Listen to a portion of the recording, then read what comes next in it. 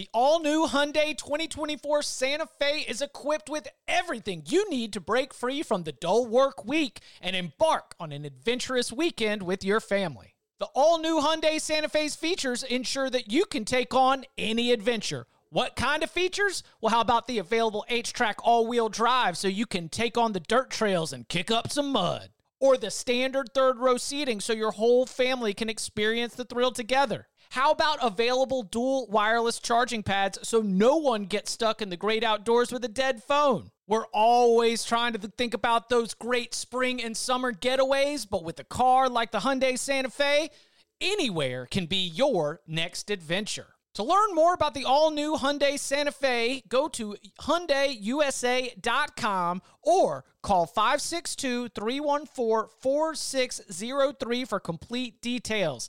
Learn more about the all-new Hyundai Santa Fe at HyundaiUSA.com or call 562-314-4603 for complete details. To the house! Touchdown! This is unbelievable. Welcome back to the Cover 3 podcast with your hosts, Danny Cannell, Chip Patterson, Barton Simmons, and Tom Fornelli. It's your call for the best college football coverage, from National Signing Day to the National Championship and everything in between.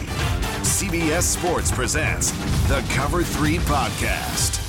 And welcome back to the Cover 3 podcast here on CBS Sports. That's Tom Fornelli. I'm Chip Patterson. Happy Tuesday to you. Good morning, good afternoon, whenever you find this. This is Bowl Season Daily. We are in your feed every single morning. You wake up, we've got Bowl Season Daily for you. We are setting the table with bowls. And today, the two bowls that we have for you on Tuesday, we have first the... Famous Idaho Potato Bowl, which is, of course, out in Boise. It will be Tulane and Nevada. We'll get to that one first. And then the Boca Raton Bowl is your nightcap. I think Danny's going to be at it. I don't know if it's professional or personal, but be on the lookout for Danny. I mean, it's a UCF game, so he might be on the sideline. He's like the Boca Raton Bowl king. Oh, yeah. The homecoming. There's a homecoming king and a homecoming queen. I think Danny's the Boca Raton Bowl king. I don't know who his queen will be yet, though. I actually hope that he's in the Nitro costume. The UCF night, it's actually going to be Danny. UCF superfan Danny Cannell. Be on the lookout for him. It's like the Masked Singer. We're just going to get Danny out there in the Knights costume. That would be pretty sweet if there was just like a reveal during the fourth quarter.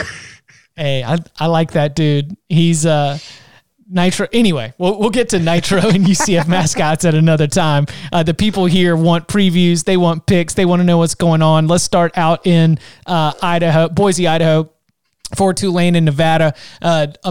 It's so funny because we've looked at Tulane and we've talked about Tulane a lot. American Athletic Conference getting started early, and we could not put our finger on this Tulane team.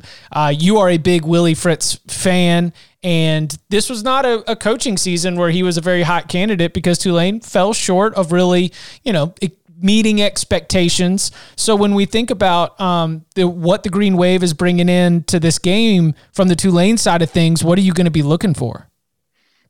Well, first of all, today is one of my favorite days of the bowl season this year, just as far as the games, because I'm really interested in both of these games. And I think that although they're kind of, lower tier under the radar games, I think they have a good chance to be really fun, interesting games.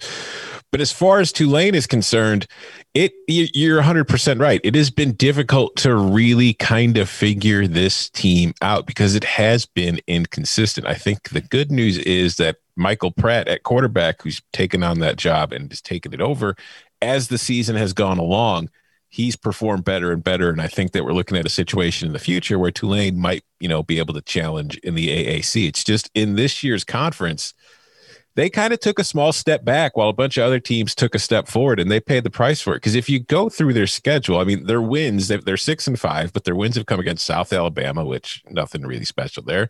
They beat, again, a Southern Miss team that was on its interim coach, who then quickly became its former coach because it left while on Zoom to go take another job. And then it beat a Temple team that had a horrible season. It beat my Pirates, which did not have a great season, and it beat Army, which is Army, but it was also their second game against the option because they had lost the Navy earlier in the year. So they were a little bit more prepared for that game. And then kind of out of nowhere, they finished the season with a win over a good Memphis team. But then when you look at their losses, I mentioned the Navy one. In retrospect, that's just like And if you remember that game, 24-0. They had the huge lead in the first half, blew it, Navy wins. But they lost to Houston, they lost to SMU, they lost to UCF, and they lost to Tulsa. So outside of that Memphis game, when they went up against the better teams in their conference, they weren't really competitive. Right.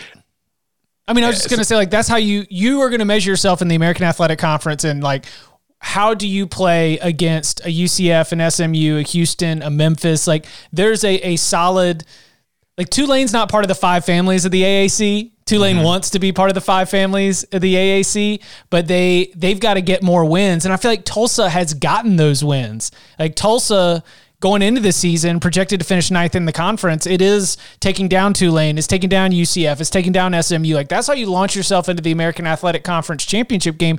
Tulane has that, but they just didn't have those wins. Yeah, I feel like I said, this was just kind of like a reset kind of season for them because they did lose a lot of experience from last year's team. So it's not that crazy to think that they were going to take a step back this year, but still, it's just like we talked about that Navy game. It's when you watch Tulane this year, there are a lot of times where you feel like you're watching a different team as the game goes on. From quarter to quarter, sometimes this team just looks completely different than at other times. So it has been an inconsistent season, and I think they're going up against a pretty good Nevada team here that I think, has been one of the better stories of the season. Romeo Doubs, one of the best wide receivers in the country. He's been so much fun. This Nevada team's got a sick defensive unit. They are going to have their hands full with Michael Pratt and the Tulane attack, just like you mentioned.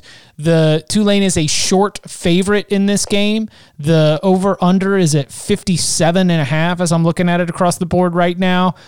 I picked Nevada in our expert picks, but I will also admit that I have kind of been blindly taking Nevada on a lot of these short spreads. It's paid off sometimes, but a lot of that is just because I think that this is a game where for Nevada to be punching up a little bit, I don't know. I think the Wolfpack have been better compared to expectations than Tulane has. Yeah, were you not kind of surprised to see the line for this game though? Yes, very surprised. Because, like you mentioned, there's Romeo Doubs at receiver, but you got Carson Strong at running back, and you've got Toa Tawa at running back, who has that's a good trio of players Nevada has on offense. And I honestly, I would very strongly consider Nevada on the money line if you're betting this game, or the over. I think both are good bets, but like, this is a Nevada team that its only losses to the year came against Hawaii at Hawaii, so they had which I don't know, where was that game played? Because I don't think that was on the island. Was that one of those Hawaii games in Vegas? Ooh, maybe. Yeah, I can't remember where it was, but they lost by 3 points to Hawaii, which isn't a terrible loss, but it's not a really good loss. And their only other loss was to San Jose State, the team that went undefeated to win the conference. They beat Wyoming. They killed UNLV. They killed Utah State. They beat New Mexico. They beat a good San Diego State team, and they beat Fresno. So they don't have like that resume win. So I guess maybe that's why they're not really being favored in this spot. But just from watching both of these teams this season, I've been more impressed by what the Wolfpack have showed me than what the Green Wave have showed me. Because like I said, they're way too inconsistent from moment to moment. And I think Nevada, even in their losses, they're still playing their style. They just got beat. It was on the Big Island and in the now RIP Aloha Stadium. So condemned. Yeah, so many great memories in Aloha Stadium, and I guess we'll have to make some new ones with Todd Graham moving forward. But yeah, that 24-21 loss to Hawaii was on, like, that's a tough spot. I'm with you. I think is it better in 2020 to be condemned or canceled? Condemned. That's a good debate. Well, because condemned is structural, you can't help that. That's just what happened. Like, when we're digging up old tweets, those should be condemned. We shouldn't cancel anybody for old tweets. All right. That was an old code. Like, like a building, it's like, well, at the time in 1978, when it was built, standards it met standards. Then. Yes. I can't help that the standards have changed. Yeah, like there's a lot of turn of the century hip hop that, you know, for misogyny and homophobia doesn't really meet modern standards. So, you know, you go back and you listen to a DMX song and you're like, oh, I can't play this one anymore. All right, on to the nightcap in Boca Raton, the DK special. It is UCF, but they're playing a BYU team that I was going through and like breaking down this game for Pick Story on CBSSports.com, and BYU didn't do anything different. They just lost to Coastal Carolina. Like, if you really liked BYU as one of the best teams in the country, like maybe, you know, they're number 16 in the college football playoff rankings. If you think BYU is one of the 10 best teams in the country, which I think is a decent argument, then you still think BYU is one of the 10 best teams in the country. This is probably the last time we'll get to see Zach Wilson play. He's been one of the best quarterbacks in program history, and he might be a top 10 NFL draft pick next year. The over-under here, I mean, they know what time it is. They're setting it at 75. Yeah. With BYU as a 6.5 point favorite. I mean, have we checked our weather forecast? As always, check it closer to kickoff because these things can change. Yeah, it's supposed to be windy in Boca on Tuesday. We're talking about 11 to 12 mile per hour winds, but you know, temperatures, it's going to be warm. So there's kind of a mix, but I do think, like, religiously, I don't know that I could take it over 75. But if I was going to take an over 75, I do think that this is the kind of matchup that I would want to do it with, because I really don't see either one of these defenses getting a whole heck of a lot of stops, because like UCF is kind of flown under the radar this year because, you know, they went 6-3, which by their recent standards isn't great. But the story in the AAC all year has been Cincinnati and Tulsa, two teams that went undefeated. UCF finished behind them, but if you look at their losses were to Cincinnati, a 3-point loss. They had a chance to win that game. They had an 8-point loss to Tulsa, and they had a 1-point loss to Memphis. So it's not like UCF was badly beaten by anybody, and all three of its losses came against good teams. You look at their other wins, they crushed Georgia Tech, they crushed East Carolina, they crushed Tulane, they crushed Houston, they crushed Temple, and they had kind of a close kind of rivalry game with South Florida where they didn't crush them, but they still put up 58 points. So I look at this matchup, and then I compare it to BYU, who we did see lose to Coastal, and it has that win over Boise State earlier this year, but then you got to remember, you know, Boise State was down to its third string quarterback, and the rest of that schedule, I mean, BYU was very impressive in all their wins, but there's not really a win on there besides San Diego State where you're like, oh, wow, okay, that's a resume win. And I don't know, you know, depending on who you ask, San Diego State might not be a resume win. So when I look at this matchup and I look at these defenses, and I think it's kind of going to be a really high scoring game, more than the over, I would give strong consideration to taking UCF on the money line, because I think that there's a decent chance that they win the game for the value that's out there, just because BYU has been such a juggernaut that I think they're being kind of overvalued, because UCF, crazy it is to say about UCF, been flying under the radar a little bit. Okay, so I've got the other side of this, because this is a little bit interesting. Well, just the other side of the UCF angle. So Josh Heupel, 28-7 as UCF's head coach. All 7 losses have been by one score. I mean, UCF is never out of a game. Their offense is so good that all of the losses, I can run through them real quick. It was an 8-point loss to LSU. It was a 3-point loss to Tulsa, a 3-point loss to Cincinnati, a 1-point loss to Pitt. It was an 8-point loss to Tulsa, a 1-point loss to Memphis, a 3-point loss to Cincinnati. 2 losses to Cincinnati by a combined 6 points, 2 losses to Tulsa by a combined 11 points. Okay, the other side. He doesn't have many one-score wins. UCF under Josh Heupel is 2-7 in one-score games. They either blow you out of the water or they lose close. Like, it is the only one. It's got a 1-point win against Memphis all the way back in 2018 and a 3-point win against Tulane. So they've got this weird trend right now where, especially if they can overwhelm you with speed, talent, athleticism, they're going to win that game by double digits. It's just kind of like the way that UCF operates. You can't hang in there. And even when they build those leads, they continue to score. I think it would be great for UCF to win this by any margin. But to avoid this becoming a little bit of a trend for Josh Heupel can't win close games, especially against good teams, It might be nice to win a close one. Like UCF winning a squeaker would be something that could at least take that trend and start to move it in the opposite direction. So I think what you're saying is to take UCF in the points because it's 6.5 and they're either going to lose close or win outright. Win big. Yes. So Knights in the points. That's the play. That's got to be the play. How many touchdowns are Zach Wilson and Dylan Gabriel going to combine for here? I'm going to set the over-under at 7.5. 9.5.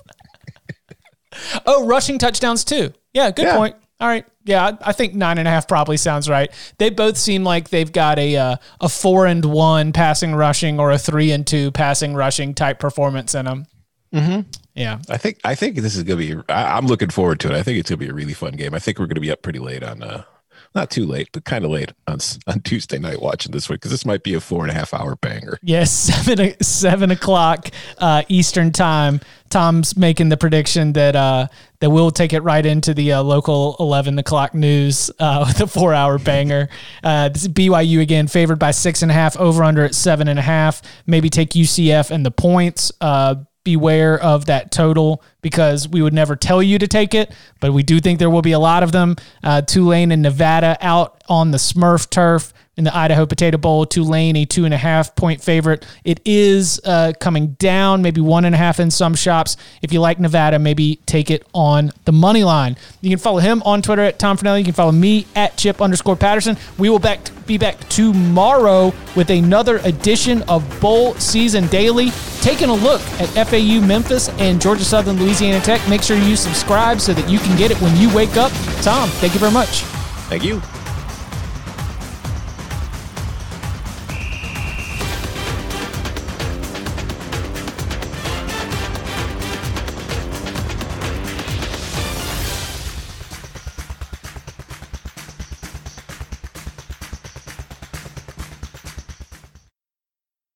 Hip-hop takes the stand in the new documentary As We Speak, Rap Music on Trial, now streaming exclusively on Paramount+.